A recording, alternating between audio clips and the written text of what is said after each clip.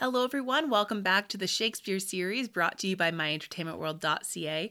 I'm your host, Kelly Bedard, as always, but today we get to talk about my favorite play in the entire world. This is King Lear episode. I'm very excited about it. And to talk to me about King Lear, I had to find somebody who loves King Lear as much as I do. And the person who really jumped on the opportunity to talk about King Lear is someone I've known for years and years and years. He knows tons about Shakespeare. He's been in almost every play he's at least worked on almost every play in the canon. He's taught Shakespeare, he's played Shakespeare, he's directed Shakespeare. We're talking about James Graham, who is a Toronto actor, director, teacher, all those things. And he's actually a former My Theatre Award winner for his performance in King John with Shakespeare Bashed. So we're really excited to talk about King Lear. That interview is coming up in a second. First, I have to do the plugs. At My Ent World on both Twitter and Instagram, My Entertainment World in your podcast catcher, MyEntertainmentWorld.ca for the website. All of our written content is up there, as well as the podcasts. That's about all. See you on the other side. I don't want to do a long synopsis. And the trick with King Lear is that because of the subplot and everything, all synopses are incredibly long. Dummies.com declared that the plot was Lear gives up his kingdom to his daughters and then gives up his mind, which was maybe a little too simplistic. So I went with the Wikipedia one, which just says the play depicts the gradual descent into madness of the title character after he disposes of his kingdom, giving bequests to two of his three daughters based on their flattery of him, bringing tragic consequences for all. So just in case anybody has, for some reason, decided to listen to this podcast, having never seen or read King Lear, that is the gist of what you're getting yourselves into. So, James, why King Lear? Why is it your favorite? Why did you want to talk about it today? Okay, I don't know. I've always been obsessed with this play. I think the first time I saw it, I was 13. I was with Christopher Plummer at Stratford. And although I remember very little about the production itself, especially sort of rereading some of the reviews in the last couple of days, I really didn't remember anything. But I was so struck by it, even at a very young age. Its scope, its scale, the depths that it reaches. I must have just been an overly sensitive 13-year-old. And I don't know, something inside me sort of clicked. And then about 4 years later, so I was in grade 11, high school, we did a production of it, which I'm sure you remember. It was the first King Lear I ever saw. There you go. God bless you. I hope they've only gotten better from there. But it was... So at a very young age, I also had the opportunity, was very fortunate to be in the show. And I am a big believer that you never really understand Shakespeare's plays until you've had an opportunity to be in them in some capacity. The plays open up in a way from a performance standpoint that they never really do from a literary standpoint. And so having the opportunity to actually be on the inside of it when I was getting to know it as a young person helped to, I just connected with it on a human level. And then I wrote a long sort of essay about it that year, a 20-page essay about the performability of King Lear. So I did all these research on the production history of the play and its challenges as a script, as a piece of theater versus a piece of writing. And that immersion, which lasted almost 6 months, kind of just sealed the deal. I've probably seen the play 7 times now, and it never ceases to surprise me, to create moments that are new and exciting, and I think that's the testament of a truly great piece of art or of anything. So I know that's as much as I can. I don't know. That speaks to me for some reason. And going off this idea of performability, what do you think are some of the challenges of staging it, in translating it from the page to the stage, and especially staging it in 2017? Oh boy. The play is such a mess. like it from a structural standpoint. I'm sure people will disagree with me on that, but it's such an unwieldy show that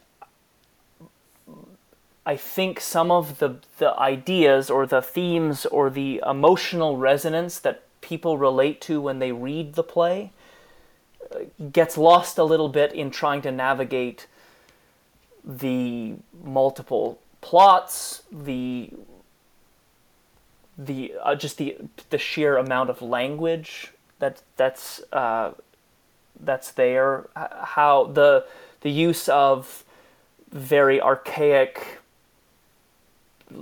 poetry and puns and imagery that sort of ground characters like Poor Tom and the Fool, which when you read them and have a chance to digest them, understand why they're important and why they might have emotional resonancy, but it's really difficult to get a contemporary audience to buy into it or to understand what exactly is being said or why it's important. And so I think something can get lost a little bit in translation. And then you have things like, how do you stage the Gloucester suicide scene? Again, a scene on the page, you understand the metaphor, the relationship between father and son, really powerful, really potent. It poses some obvious issues on stage, and you have to kind of strain. You have to accept a certain suspension of disbelief as an audience member to buy that moment, I think, which can kind of take you out of the experience a little bit. So those are some structural issues, and those have been issues that have been problematic since the 19th century. There was a belief in the late 19th century that this play was literally unperformable. They rewrote it. They rewrote it. Julia and Edgar get married in the end. Yes, they do. That was written about 30 years after Shakespeare died, roughly, and performed almost exclusively until the end of the 19th century. And then the end of the 19th century, there was this feeling that the play couldn't really be performed. It was more perfect as a piece of literature. It was too perfect as a piece of literature to be marred by the stage. And then sort of post-World War II is when the play and Peter Brook's production in 1962, I think helped to bring the play back into the public consciousness in a very visceral way. And in a way that I think we may have lost again in the 50 years since, which makes it, I think, maybe a difficult play to do in 2017. Not that any of these plays aren't difficult to do in 2017 for any number of reasons, but I think the scope and size and scale of the show makes it particularly difficult for modern audiences who kind of want things streamlined and want to kind of get to the point really, really quickly. And this isn't a play that allows you to do that. And of the 6 or 7 that you have seen, does any stick out in your mind as a production that really nailed it and really made it work in a contemporary setting? No. No one's done it right yet? No one will ever do it right. And that's kind of to me, the joy of these plays, personally, as an audience member, is I think they're Everests. People have climbed Everest, so maybe that's not a good analogy, but they are so immense in scale and require so much of their performers, I think, to tap into what Shakespeare is going for or working to explore. They touch something so deep that we don't practice on a day-to-day level, that it is just hard to find. And so maybe an individual performer in a given production will find that, will sort of tap into something essential, will open up something of themselves that allows us to see the humanity of this character. But it's really hard to do that kind of across the board. So I'm curious in just seeing every King Lear, or every Hamlet, or every Macbeth, or whatever it is,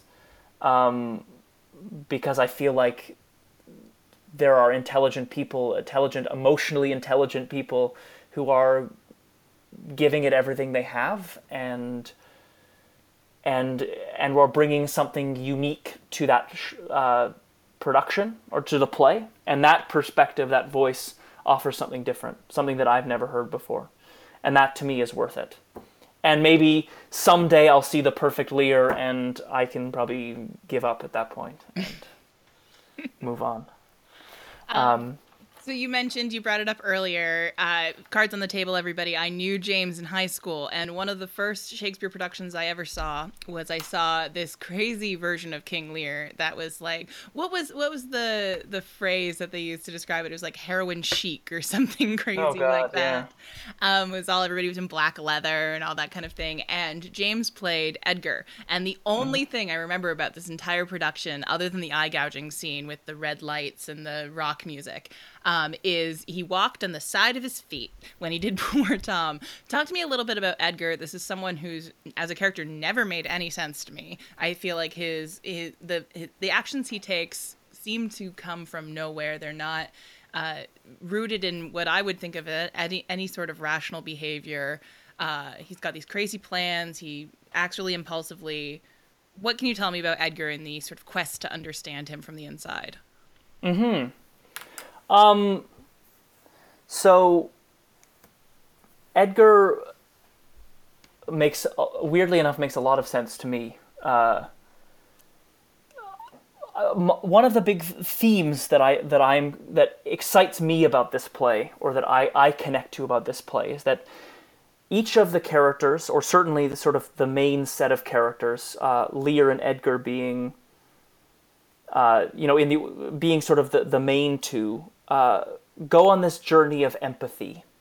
To me, the play is about stripping away all of the trappings of comfort, of power, and reducing ourselves down to kind of the basest human experience. And in that place, learning what it means to be a person, learning how to connect, how to empathize, how to relate to others, how to appreciate what we have as opposed to strive for something more, which the play has plenty of as well.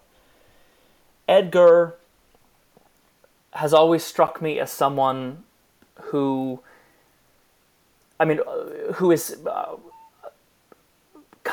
is a good guy, for lack of a better word.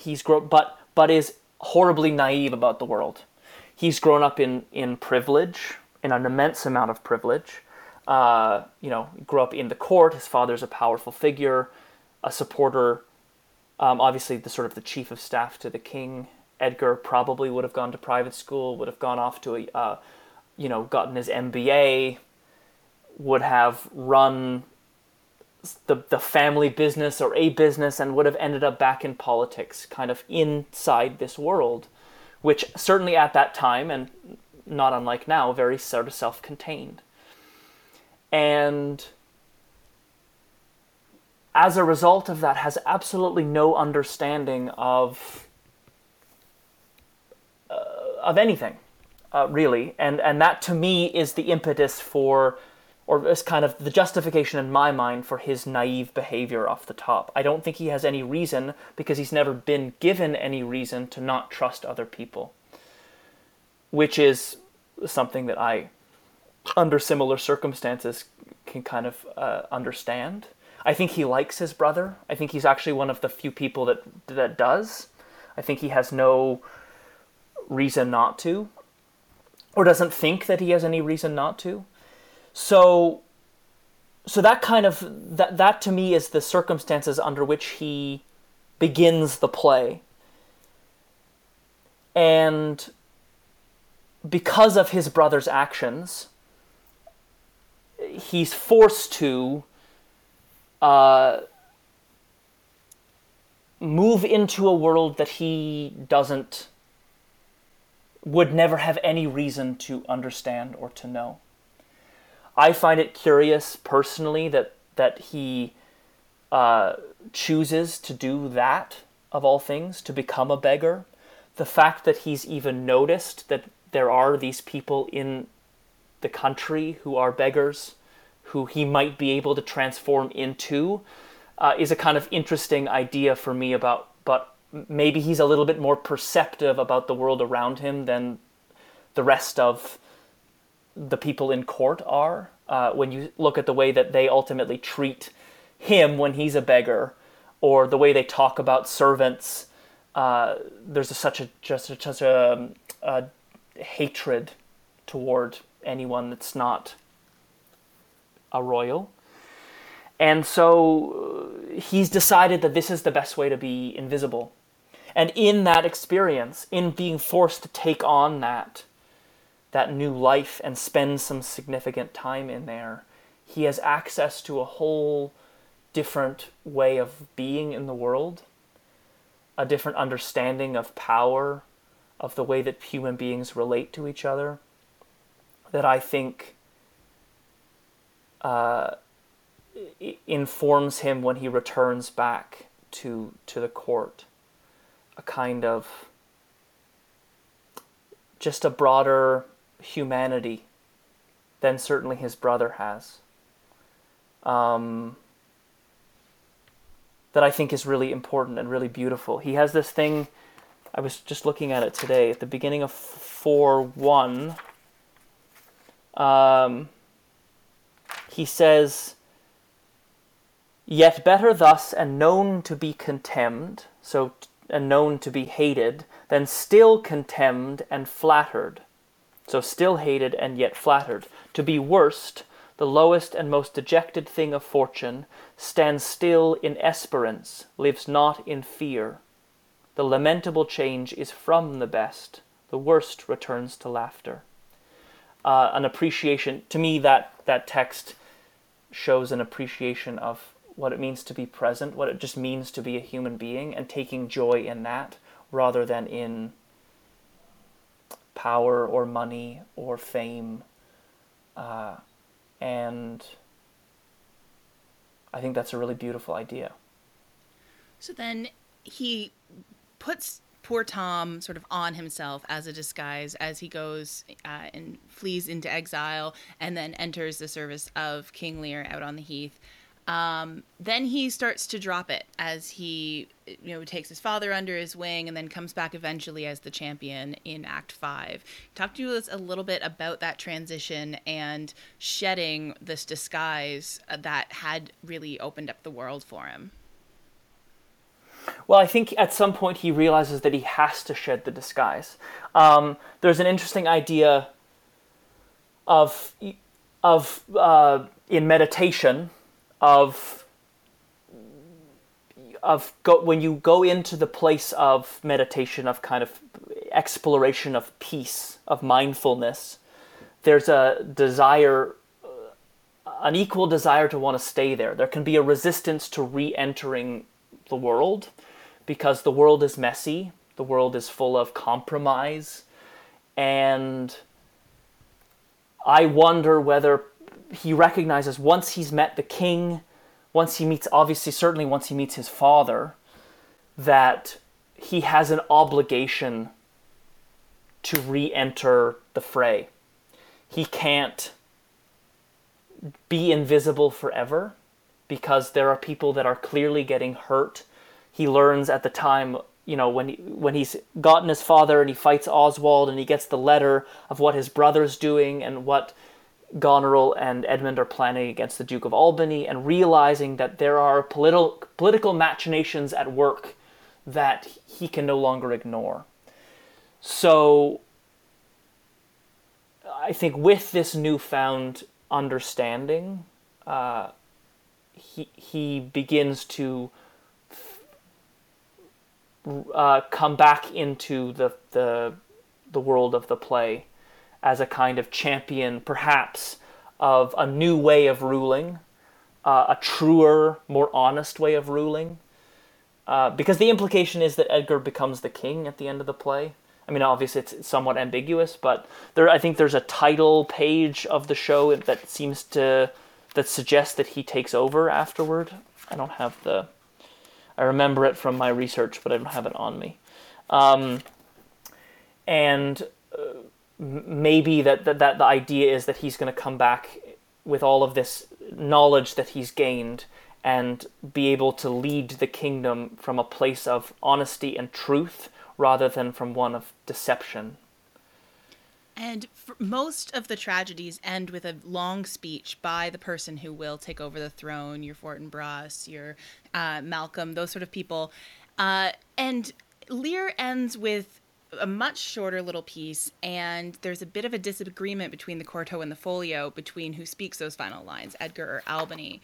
How do you think the shorter, less easily wrapped up in a nice bow ending speaks to the themes of the play at large and the world that the end of Lear sends us off into? Yes. Well, I think to work off the last lines, which I think they should be attributed to Edgar, based on kind of the way that I see this journey, the sort of the wrapping up of this journey. But obviously, that's up to whatever production wants to take it on.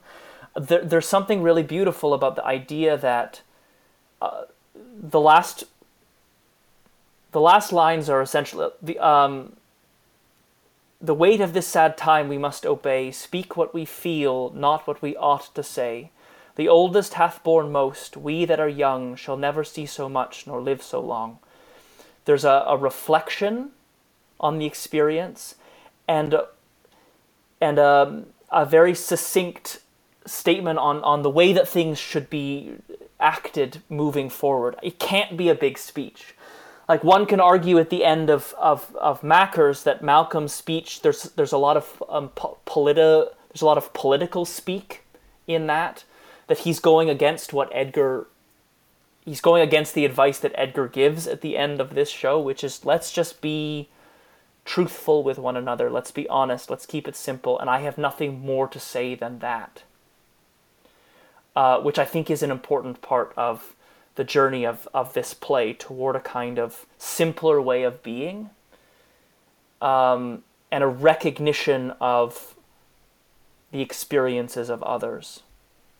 Well, and I think there is something too, if you were looking for a single sentence uttered in the play to sum up and serve as a summary of Lear, speak what we feel and not what we ought to say might be it. Going back to, 1-1, the inciting incident with Cordelia refusing to say something that she doesn't believe.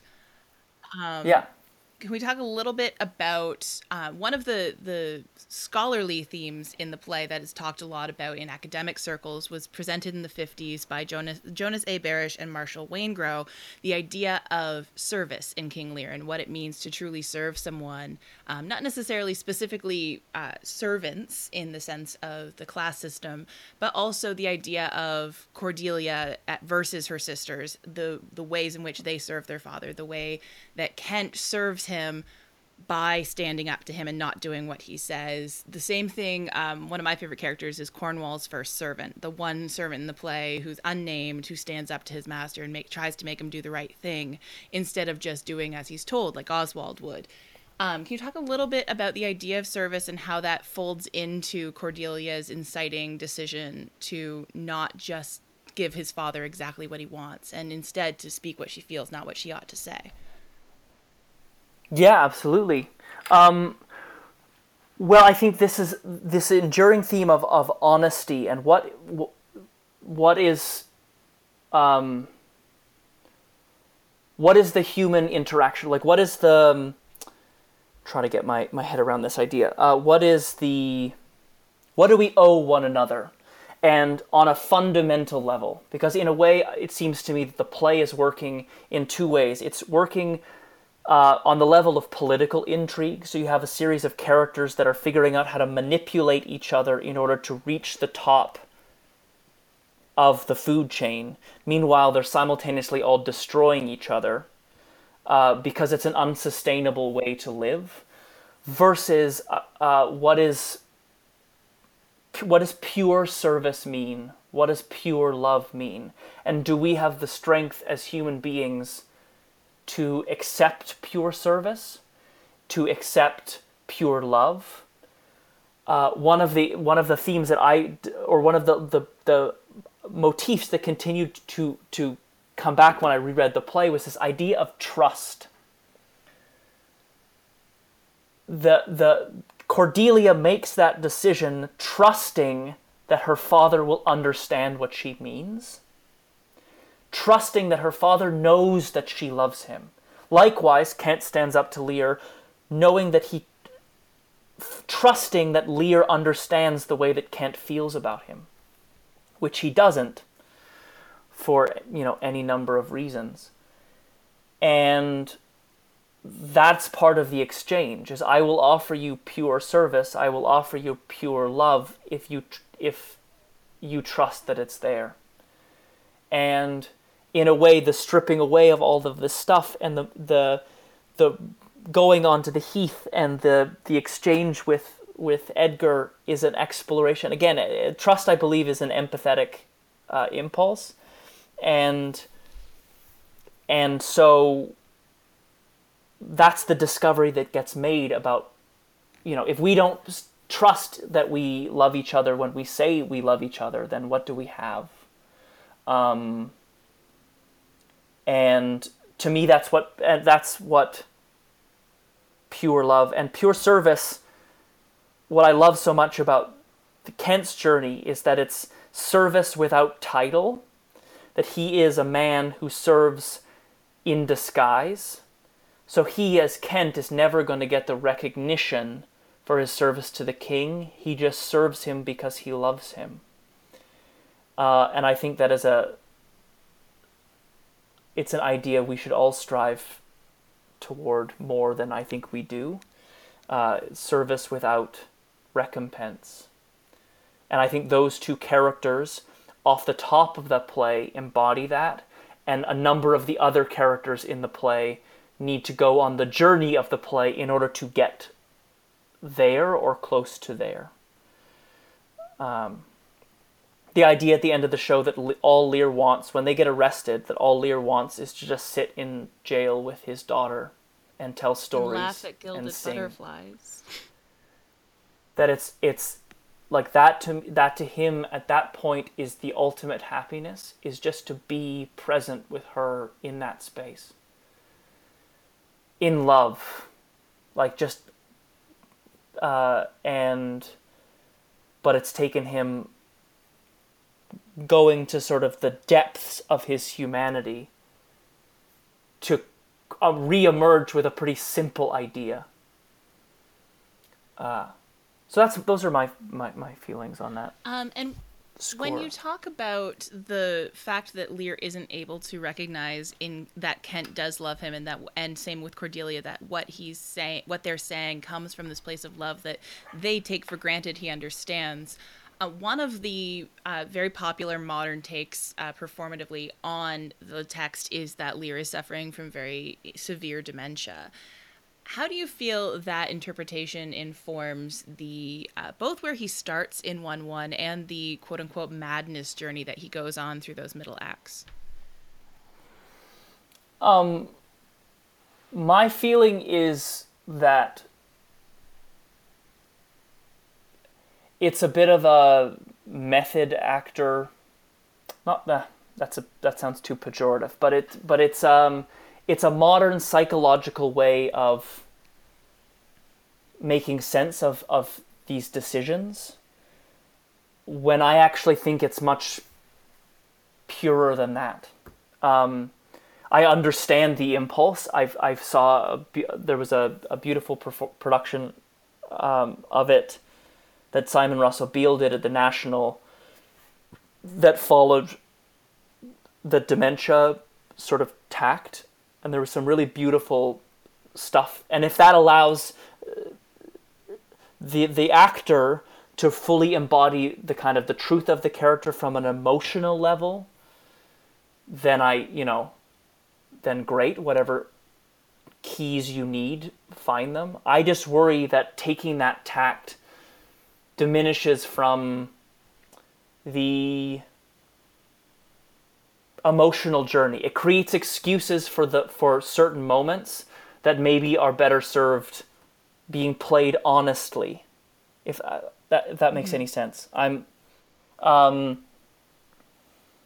that if we just accept that Lear makes this choice and then pivots and makes this choice, and we go, well, in this moment he was proud because of, any number of reasons, but more importantly, he just made that choice, and then proceeds over the course of the play to struggle with his sanity, and sometimes he's sane and sometimes he's unstable, but what he's actually saying is more important than sort of justifying why he's saying it. It's that idea that I subscribe to with Shakespeare's texts, that there is no subtext. There is intention. There is there's motivated intention, but that the words itself are the argument, or tell the story, or tell us about who this character is. So instead of saying that Lear has dementia, ergo what he's saying is madness, or that's why he says these silly things, and everyone goes, oh, he's mad. That's an interesting interpretation, as opposed to saying, well, what's he actually saying? What is at the heart of this pun, or what's at the heart of this image? And he's saying this as if he believes it, as if he's absolutely compos mentis, but the words that are coming out of his mouth seem like gibberish, but they're not gibberish. More often than not, when I reread them or investigate them, they have something very profound to say about the world. They're just filtered through a set of images that maybe aren't as accessible to us as they would have been in Jacobean England. Well, so yeah, sorry. No, go continue. Ahead. So all that to say, I mean, actors should be able to do whatever they want to access it, but if the dementia theme undermines the open-hearted core of this play, if it makes it easier to dismiss Lear and his journey, his emotional journey, then I think something very important about the play is lost. Well, and speaking of profundity that maybe is only really clear when you have the space and the time to really investigate what's being said, it can maybe get lost on the audience. Let's talk a little bit about the Fool and the part that he plays in the story. There's a production happening right now where he is double cast with Cordelia, which is a thing that happens all the time, or not as much anymore, but it certainly is an accepted practice, because Cordelia disappears just in time for the Fool to appear, and then the Fool disappears when she reappears. Can you talk a little bit about the paralleling of those two characters, and also just the role of the Fool as the truth teller in the story, maybe compared to some of the other Fools like your Fests and Pucks out in the rest of the canon? Yeah. I mean, by all means, double cast. I mean, for logistical reasons as much as anything. I mean, I think the parallels are evident in that idea of honesty. I think, for me, Cordelia's honesty and the Fool's honesty are different, which would give me pause in that double casting, but not a huge leap. I think what's interesting about the Fool is paid to tell the truth, and you get the sense at this stage that he doesn't want to tell the truth anymore, because the truth is really painful. There's a kind of weariness. There's an idea of we all want to live more mindfully and we want to be more aware in the world, but there's a burden that comes with that awareness, because you're forced to acknowledge all of the hurt and the pain and the ups and downs that just come with being a human being. And I get the sense that the Fool, that his desire to tell the truth, or not his desire to tell the truth, his need to tell the truth is a huge weight on his shoulder. And I find it interesting that he disappears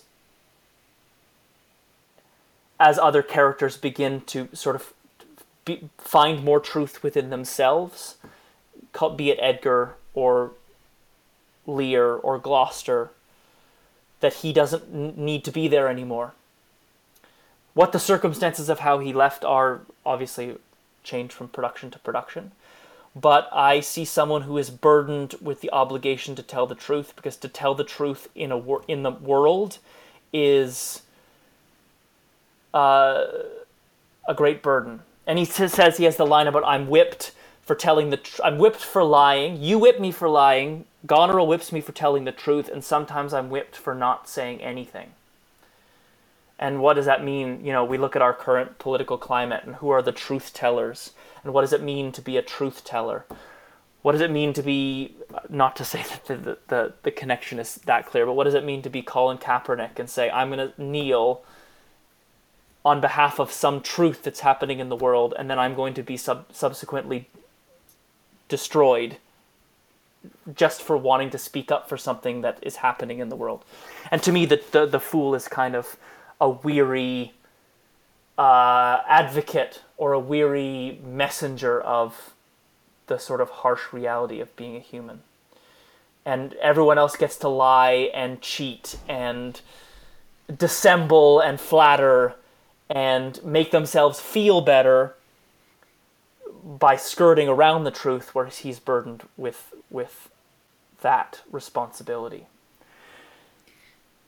for the amusement or for the edification or the education of those around him. That's his job. And you've talked quite a bit about this idea of characters finding their humanity throughout the play, gaining a sense of empathy, and that's really reflected in Lear and Edgar. And then there are the people who start out with it and then help to disseminate it amongst other characters. There are, however, certain characters who go on a bit of a downward spiral and or start out not with very good intentions and never really get better. Again, to reference the production that's happening right now, Tragedy of Lear, one of their sort of founding principles in terms of their approach to the text is that heroes and villains are a fallacy and they don't really exist. And so each actor in the production has really approached their character as a well-meaning, relatively, quote unquote, good guy. And their effort is in trying to reconcile essentially the actions, whether they're a character who participates in Act 3, Scene 7, the eye gouging scene that is really hard to explain away, or Goneril and Edmund, these kind of characters, they're really approaching them as sort of misunderstood, or what are the ways in which we can humanize those characters, specifically with regards to Regan and Goneril, who, when they're really humanized, often it's either the result of or it results in a darker portrayal of their father, as really taking advantage of them and demanding things, 100 nights, all that kind of thing. Is he really more sinned against than sinning? And does the humanization of certain characters, how does that alter how we see our quote-unquote heroes? Well, I agree with the sentiment that there are no villains and no heroes. But I think there are people more inclined toward, again, I'm going to return to this idea of toward sort of non-human, toward external validation, external power, money, fame, that make choices. They look at the world around them, and instead of making human, empathetic choices, make choices in service of themselves, which we can always justify. We can always justify it. Our current society is rife with people that came from nothing, were not treated very well, worked really, really hard to get to a place of power, and then don't extend that any kind of empathy back. And so we can look at someone like Edmund and say Edmund wasn't treated very well. He's by his father, and he's been ostracized from the levers of power for no other reason but because he's a bastard. So he feels that he's justified in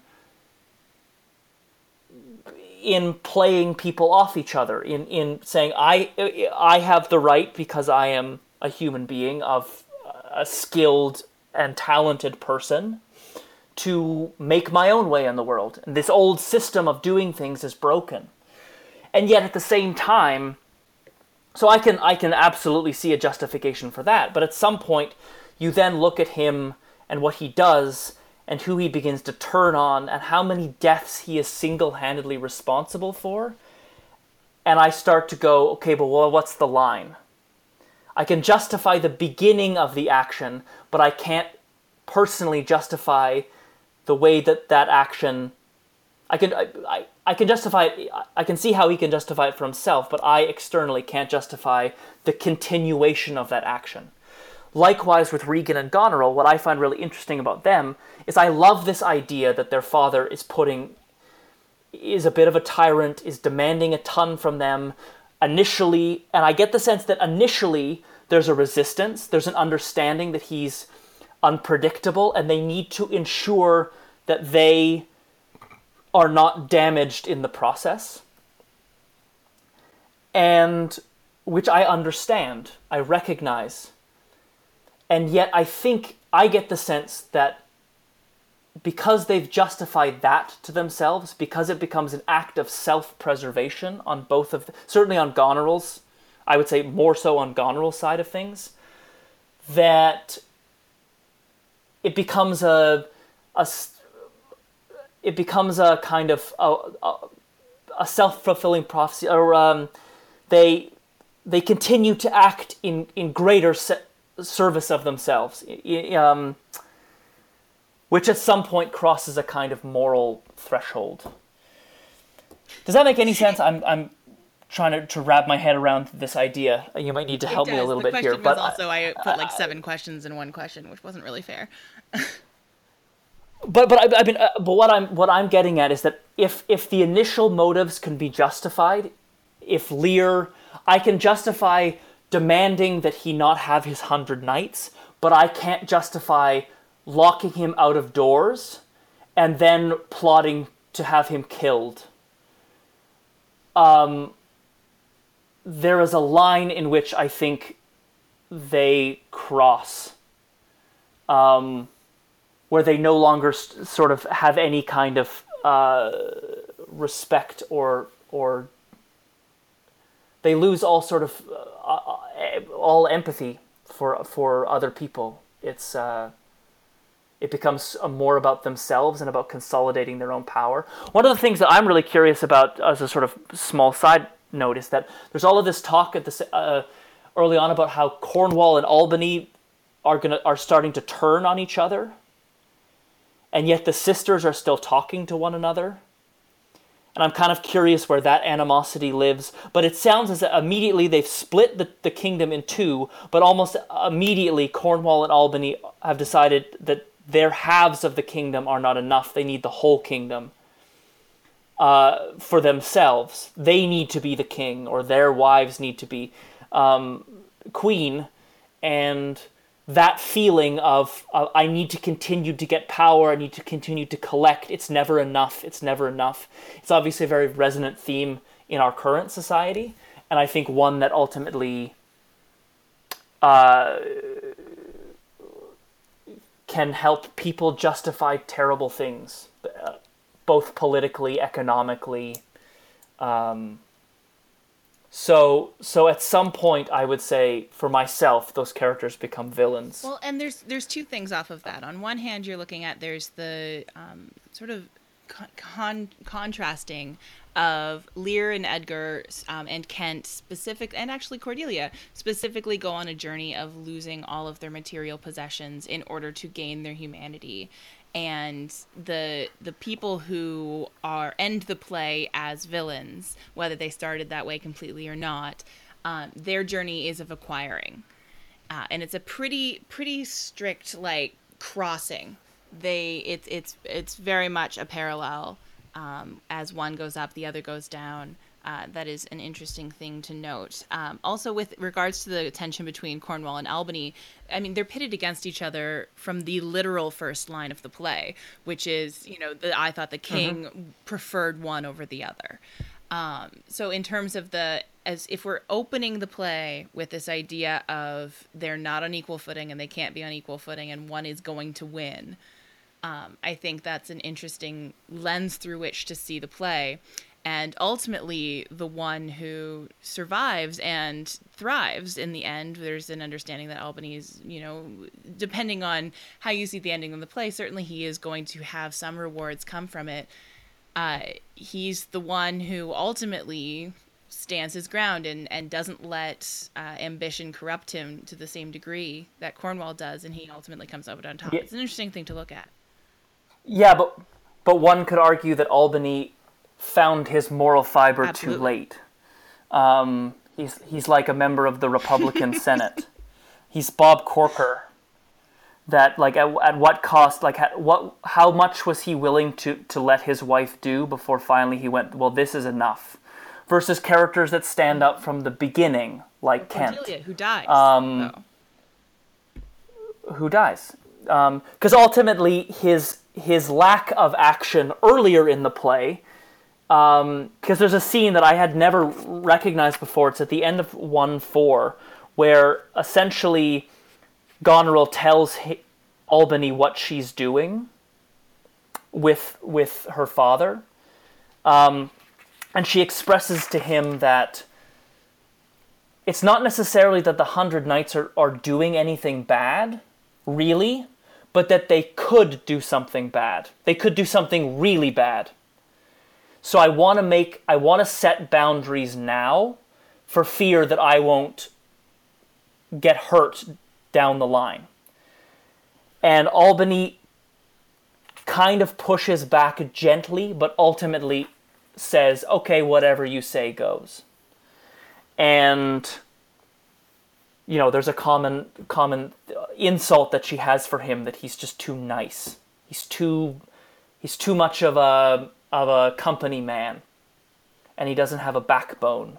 Versus Edmund, who is a mover and a shaker and is sexy and gets what he wants and takes it, and that's an attractive quality, but ultimately a destructive one, a self-destructive one, but a destructive one certainly in the fabric of the entire play. He gets the two women, he gets the two sisters to turn on each other. He kills Cordelia and Lear, and so to what extent is that sexiness? Is that going after what you want a positive virtue, a value? It's interesting. We've been talking there's been a lot of conversation recently about, obviously with all of the Harvey Weinstein stuff and the idea of men in power, and how the attributes that allow ambitious people to become leaders are the same attributes that make them predatory, or can be. And to me, Edmund embodies that kind of personality. And Cornwall to an extent, though I think Cornwall is just more of a sadist than he is anything else. I think he's not as smart as Edmund is. But Edmund strikes me as a kind of, as an embodiment of the go after what you want mentality, but also its inevitable destructiveness. So, as you've touched on a little bit earlier, Lear is one of the sort of grand poetic pieces in Shakespeare's canon. But it's also a very deeply human piece that is really very character-based. Can you talk a little bit about the challenges of delivering the poetry and really, preserving the verse, but also making everything sound like, words that a human being is just coming up with and speaking in that moment from their heart? Yeah, I think it's really hard. I mean, I think it's what's difficult about all Shakespeare, especially in a modern sort of acting context where we're not as comfortable, or even in a modern audience context where we're not as comfortable with that size of language, and can't necessarily connect that the size of that language and playing the size of that language can be human, can be deeply, deeply human. So I think it presents a really huge challenge. And I think it's one of the reasons why the divide between our love of these plays and how we experience them when we go and see them as audience members can often be quite wide. Even trusting that the people that are working on this show have thought, or these plays have thought a lot about them and are smart, intelligent people who have put their heart and soul into it. And even then, it's hard to execute. Because I think one of the reasons, and it touched on something that I was getting at earlier, I think one of the reasons that makes it so difficult is that these plays require such an openness, a vulnerability, which I think the size of the verse captures. When we are at our most vulnerable, we are at our most expansive. And it's not an intellectual exercise, it's a deeply emotional one. And accessing that emotion, the depth of the emotion that is required, the depth of an understanding of self, like in order to be able to use an example, like in order to be able to do to Lear, that character or even some of the adjacent characters, one has to come to terms, I think, as an actor, with what it might mean to be near death, or to understand what death might, how death might, or an understanding of death or coming to terms with death might, what it might do to one's view of the world and one's view of oneself and what's important. And what a scary thing to ask any living human being to take on. But in my opinion, if we're not willing to open that up in ourselves in this process, certainly like in the rehearsal room or on stage, not necessarily outside the theater, got to keep safe, but that we're only going to ever reach 75% of the play. And unfortunately, the disservice that does, and I'm, as someone who's failed many times to do Shakespeare, the disservice that does is it gives people the perception that it is the language that's the barrier, that they will never understand these plays, that these plays aren't relatable, when in fact I think if the actor is willing to open themselves up to the size of that human experience, then I think I personally believe that everyone can find inside of that something that they've grappled with in their own lives. So I have one, yeah. But that's really hard to do. I have one closing question, but before we get there, is there anything else you wanted to say about King Lear?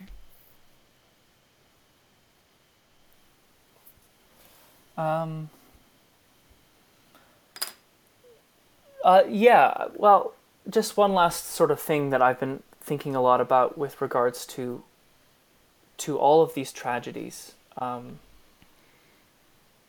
has been really meaningful for me, is that I've been exploring a lot more in my own life, and it's become a sort of a common thread in our society about mindfulness and sort of spirituality. And mindfulness to me, or whatever that practice is, a practice of sort of deep meditation, is about emerging, returning to or understanding the complexity of our thoughts, of our minds and our bodies, and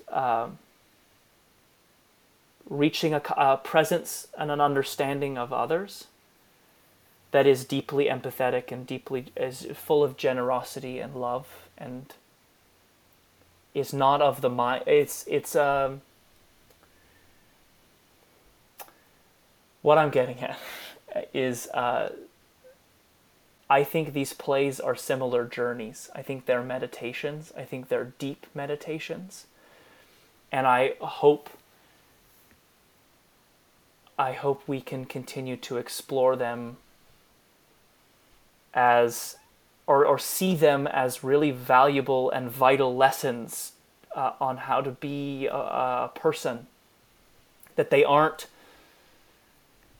they're not so far removed from our experience, that the power dynamics that exist in this play and others are so present in our society, and also that the human experiences that all of these characters struggle with, they don't resolve anything, that they struggle with, is the same as the things that we struggle with and the things that we talk about and all the posts that are happening, the attempts that we're making to build a more equitable society, to build a more understanding society, to grapple with who we are, to be better, to rise above our flaws. That is what these characters are doing. And not to lose that when we produce them, when we perform them, when we read them, and to bring that, our own hopes and fears and dreams and flaws and open hearts and prejudices to each and every one of the characters in this play and in all of his plays, because there's something worthy of exploring in all of them. So we're going to end every episode of this series with the same question. We start with a synopsis of the play, the actual, an idea of what the plot is. And as over the course of the episode, we talk about some of the big themes and what we think the play is about. At the end of the day, what do you think, to you, what is King Lear about?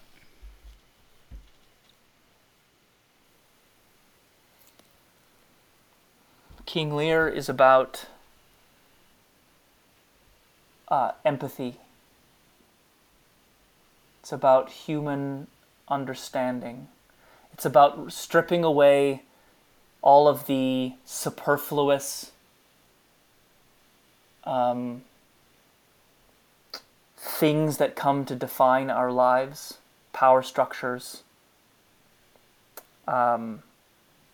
fame, money,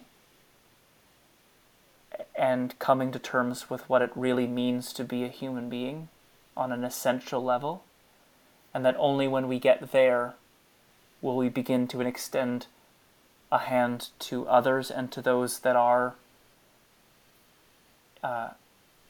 more in need than we are. Okay. So that ends our discussion of King Lear. Do you have anything you'd like to plug, talk about your social media, all of that kind of brass tacks kind of stuff? No. I'm gonna go hang out in a field for the next week and discover my humanity. I'm not on social media. But Well, thanks so much, James. Thank you, Kelly. So that's our episode for today. Thank you so much for joining us. Be sure to search My Entertainment World in your podcast catcher to get the entire Shakespeare series as we work our way towards all 38 plays.